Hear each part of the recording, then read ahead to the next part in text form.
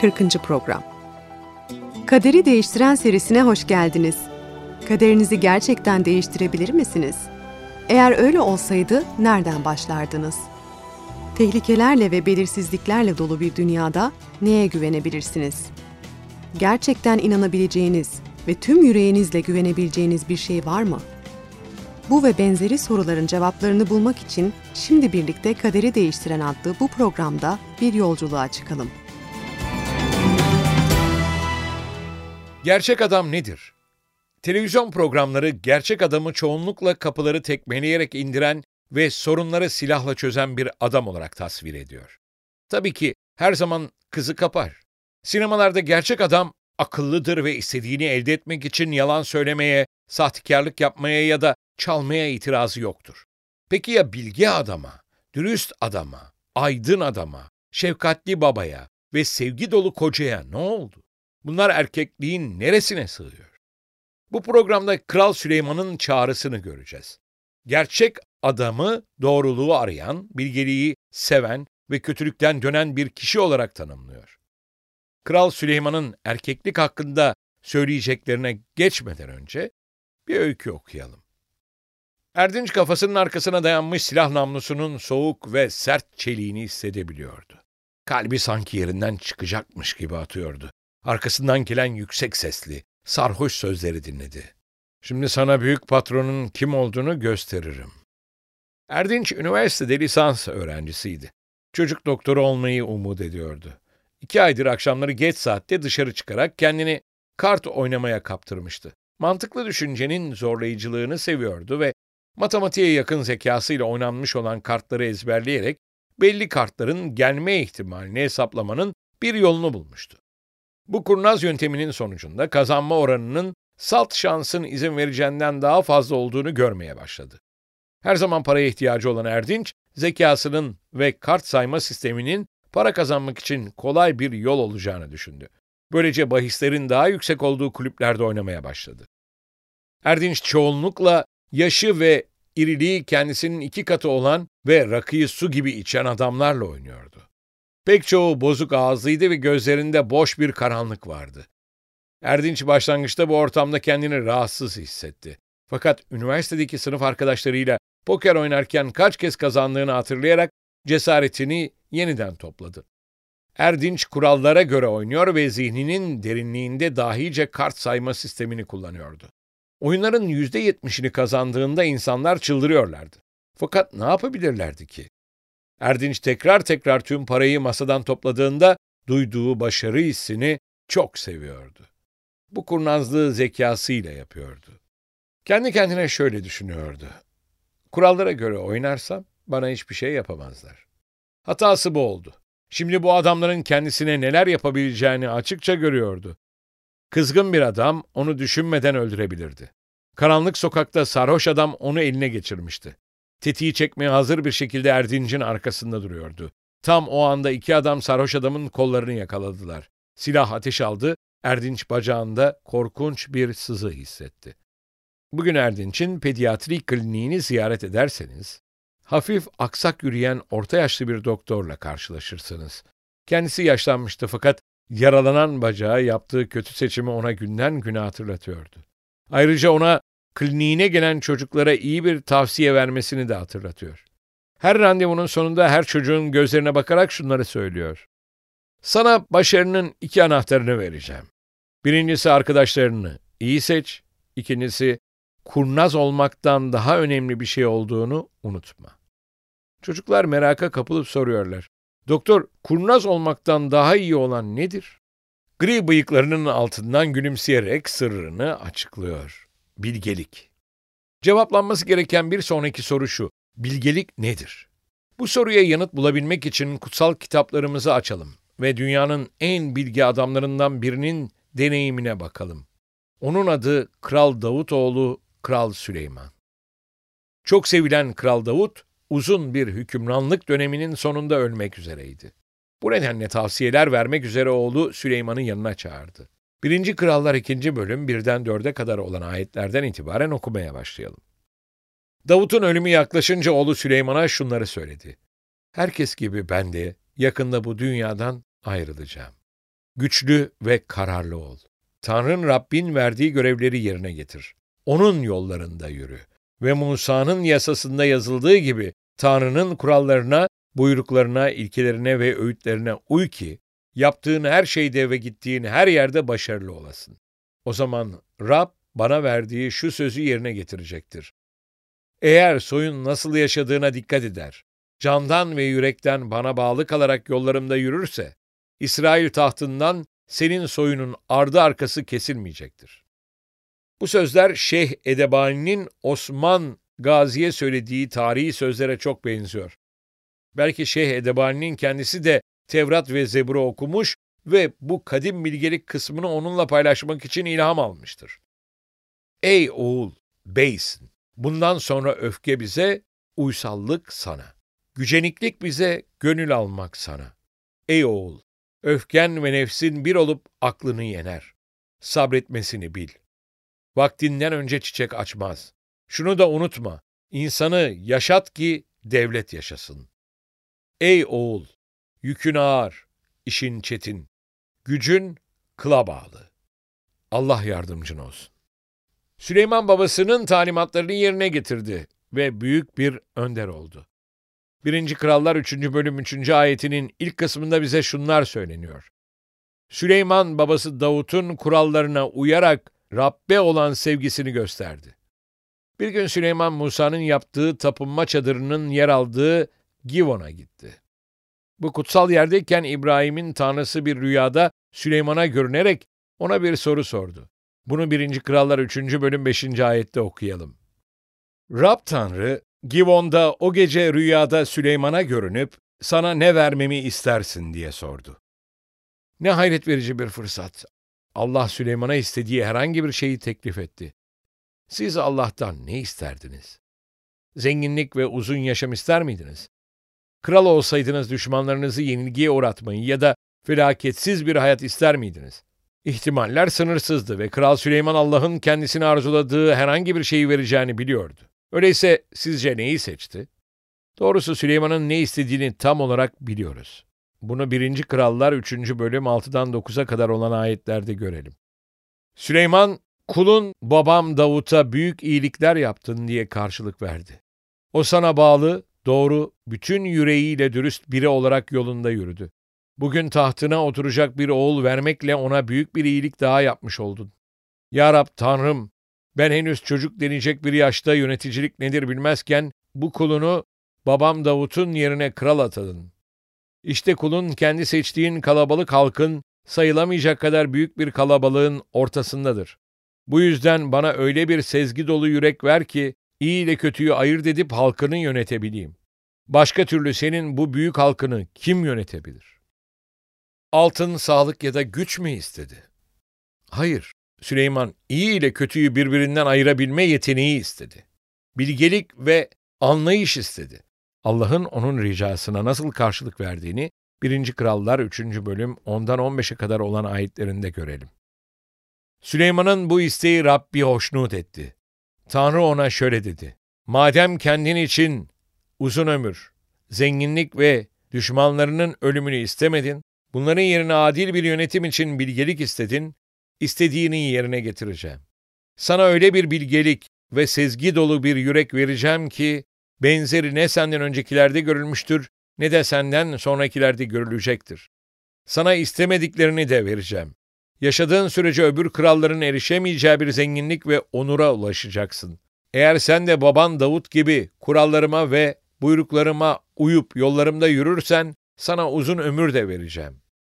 Süleyman uyanınca bunun bir rüya olduğunu anladı. Sonra Yeruşalim'e gitti. Rabbin antlaşma sandığının önünde durup yakmalık sunular ve esenlik sunuları sundu. Ayrıca bütün görevlilerine de bir şölen verdi. Allah'ın yalnızca hoşnut olduğunu söylemek hafif kalacaktır. Onu bilgelikle ödüllendirmekle kalmadı, ona zenginlik ve şeref de verdi. Kutsal kitap Süleyman'ın 40.000 atı ve 12.000 atlısı olduğunu söylüyor. Krallığının dört bir yanında barış ve huzur vardı. Ünü çok uzaklara dek yayılmıştı. Bir keresinde büyük bir kraliçe, muhtemelen Arabistan kraliçesi, bilhassa Süleyman'la görüşmek üzere geldi. Öyküyü 1. Krallar 10. bölüm 1'den 10'a kadar olan ayetlerde okuyalım. Sabah kraliçesi Rabbin adından ötürü Süleyman'ın artan ününü duyunca onu çetin sorularla sınamaya geldi. Çeşitli baharat, çok miktarda altın ve değerli taşlarla yüklü büyük bir kervan eşliğinde Yeruşalim'e gelen kraliçe aklından geçen her şeyi Süleyman'la konuştu. Süleyman onun bütün sorularına karşılık verdi. Kralın ona yanıt bulmakta güçlük çektiği hiçbir konu olmadı. Süleyman'ın bilgeliğini, yaptırdığı sarayı, sofrasının zenginliğini, görevlilerinin oturup kalkışını, hizmetkarlarının özel giysileriyle yaptığı hizmeti, sakilerini ve Rabbin tapınağında sunduğu yakmalık sunuları gören Sabah kraliçesi hayranlık içinde kaldı. Krala, ülkemdeyken yaptıklarınla ve bilgeliğinle ilgili duyduklarım doğruymuş dedi. Ama gelip kendi gözlerimle görünceye dek inanmamıştım. Bunların yarısı bile bana anlatılmadı. Bilgeliğin de, zenginliğin de duyduklarımdan kat kat fazla. Ne mutlu adamlarına, ne mutlu sana hizmet eden görevlilere. Çünkü sürekli bilgeliğine tanık oluyorlar. Senden hoşnut kalan, seni İsrail tahtına oturtan Tanrın, Rabbe övgüler olsun. Rab, İsrail'e sonsuz sevgi duyduğundan, adaleti ve doğruluğu sağlaman için seni kral yaptı.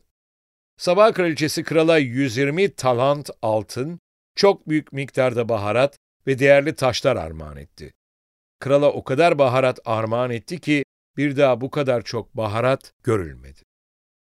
Kral Süleyman bilgelik elde etmenin sırlarını yazdı. Süleyman'ın Özdeyişleri adlı kitabı tavsiyelerle doludur. Ticarette, yönetimde ve dostlukta başarının anahtarlarını açıklamaktadır. İyi bir aile ve ev hayatına nasıl sahip olunacağı hakkında keşfettiği her şeyi açıklamaktadır. Süleyman'ın Özdeyişlerini okumadıysanız şimdi başlayın. Sözlerinin güçlü kavrayışlara sahip olduğunu göreceksiniz. Özdeyişler 11. bölüm 22. ayette yer alan bu deyiş gibi. Bazılarında mizah bile vardır. Domuzun burnunda altın halka neyse, anlayışı olmayan güzel kadında öyledir. Bakalım bu ifadedeki bilgeliği bulabilecek misiniz? Özdeyişler 16. bölüm 3. ayet gibi diğer deyişler doğrudan hitap eder ve sağlam tavsiye sunarlar. Yapacağın işleri Rabbe emanet et. O zaman tasarıların gerçekleşir. Özdeyişler 2. bölüm 1'den 5'e ve 7. ayetlerinde yaşlı ve tecrübeli bir adamın bakış açısından yazar. Oğlum, bilgeliğe kulak verip yürekten, akla yönelerek sözlerimi kabul eder. Buyruklarımı aklında tutarsan, evet, aklı çağırır, ona gönülden seslenirsen, gümüş ararcasına onu ararsan define arar gibi, Rab korkusunu anlar ve Tanrı'yı yakından tanırsın. Rab doğru kişileri başarıya ulaştırır. Kalkanıdır dürüst yaşayanların. Süleyman'ın özdeyişlerinde hayatımızın arayışının zenginlikten ziyade bilgeliğe yönelik olması tekrar tekrar karşımıza çıkan bir konudur. Ayrıca kötülükten nefret ederek bilgeliği sevmemiz gerektiğini bize defalarca söylemektedir. 10. bölüm 23. ayette bir örnek görebiliriz. Kötülük akılsızlar için eğlence gibidir. Aklı başında olanlar içinse bilgelik aynı şeydir. Yine Özdeyişler 8. bölüm 13. ayetin ilk kısmında şöyle diyor. Rab'den korkmak, kötülükten nefret etmek demektir. Bizim uzak durmamız gereken kötülük nedir? Bunun pek çok biçimleri arasından Süleyman özellikle gururu, yalanı, zinayı, alkolü ve tembelliği belirtiyor. Aslında kurnazlıkla bilgelik arasındaki fark buradadır. Kurnazca bir hareket çoğunlukla bir kötülük tohumu içerir. Oysa bilgece bir davranış asla içermez. Kurnazlık çoğunlukla yalan söylemeyi ya da başka bir insandan fayda sağlayan kandırıcı davranışı içerir. Oysa bilgelik her zaman dürüst, özverili ve asildir. Evet, her şeyden önemlisi bilgeliği aramamız gereklidir. Özdeyişler 3. bölüm 13'ten 16'ya kadar olan ayetlerde Süleyman şöyle diyor. Bilgeliğe erişene, aklı bulunana ne mutlu. Gümüş kazanmaktansa onu kazanmak daha iyidir. Onun yararı altından daha çoktur. Daha değerlidir mücevherden. Dileyeceğin hiçbir şey onunla kıyaslanamaz. Sağ elinde uzun ömür, sol elinde zenginlik ve onur vardır. İnsanlar zamanın başlangıcından beri mücevherlere hayran olmuşlardır. Fakat Allah'ın sözü bize ister zengin ister fakir olsun, herkesin bulabileceği muhteşem bir mücevher olduğunu söylemektedir. bu bilgelik adında bir mücevherdir. Her yıl dünyanın dört bir yanından gelip milyonlarca insan Topkapı Sarayı'nı ziyaret ediyor. 4 numaralı salona girdiklerinde dünyanın 5. büyük elması olan 86 karatlık muhteşem Kaşıkçı elmasını görürler. 49 küçük elmastan oluşan bir düzenlemenin içinde parıldar. Ancak elmasın İstanbul'a geliş biçimi herhalde daha da hayret vericidir. Osmanlı Sarayı'nın resmi tarihçisi Raşit, elmasın kökenini şu şekilde açıklar. 1669 yılında çok fakir bir adam, İstanbul'daki Eğrikapı'da bulunan bir çöp yığınında değerli bir taş bulmuş. Bunu bir kaşıkçıyla 3 tahta kaşık karşılığında takas etmiş. Kaşıkçı taşı 10 gümüş para karşılığında bir kuyumcuya satmış. Kuyumcu başka bir kuyumcuya danışmış. Bu adam kıymetli taşın gerçekten çok değerli bir elmas olduğunu hemen anlamış. Ancak bu sırada Başvezir Köprülüzade Ahmet Paşa'nın mücevherden haberi olmuş. Sultan 4. Mehmet'e olaydan bahsedildiğinde taşın saraya getirilmesini emretmiş ve onu sahiplenmiş. Çöp yığınına atılmadan önce elmasın başından neler geçtiğini hiç kimse bilmiyor. Böyle bir hazineyi kaybetmek çok üzücü olmaz mıydı? Öte yandan elması çöpte bulan kişi olmak kim bilir ne kadar heyecan verici olurdu. Ne yazık ki pek çok kişi bilgelik mücevherinin kayıp olmasına izin vermiştir. Başka bir günü geçirmeyin. Kral Süleyman gibi olun ve Allah'tan bilgelik isteyin. O size bunu kesinlikle verecektir. Bu programa gerçek adam nedir diye sorarak başlamıştık. İşte Süleyman'ın yanıtı. Özdeyişler 19. bölüm 22 ve 23. ayetlerde. İnsanı özlettiren kendi lütufkârlığıdır. Ve fakir adam yalancıdan iyidir. Rab korkusu hayata götürür ve insan geceyi tok geçirir. Şer ona uğramaz. Eşlerimiz, çocuklarımız ve ülkemiz için bilge kişiler olalım.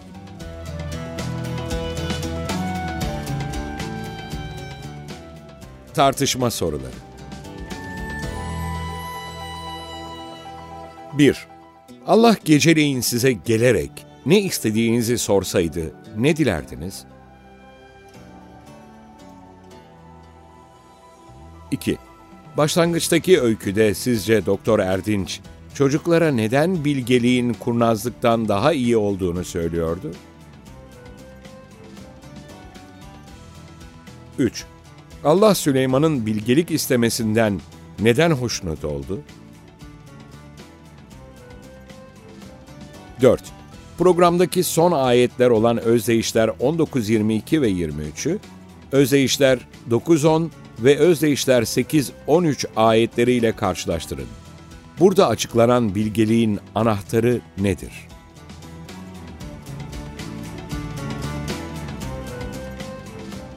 Sevgili dinleyiciler, bu programda her şeyden çok bilgeliğin peşinde olmamız gerektiğini öğrendik.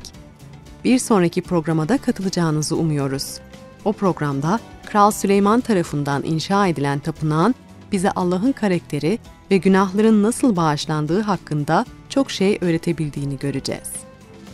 Kaderi değiştiren deneyimine internet üzerinden katılmak isterseniz www.kaderideistiren.com adresini ziyaret ederek bizlere ulaşabilirsiniz. Tekrar buluşuncaya dek Rabbin kutsal yazılardaki bu vaadiyle huzurlarınızdan ayrılıyoruz. Çünkü sizin için düşündüğüm tasarıları biliyorum, diyor Rab. Kötü tasarılar değil, size umutlu bir gelecek sağlayan esenlik tasarıları bunlar. O zaman beni çağıracak, gelip bana yakaracaksınız. Ben de sizi işiteceğim. Yeremya 29. bölüm 11. ve 12. ayetler.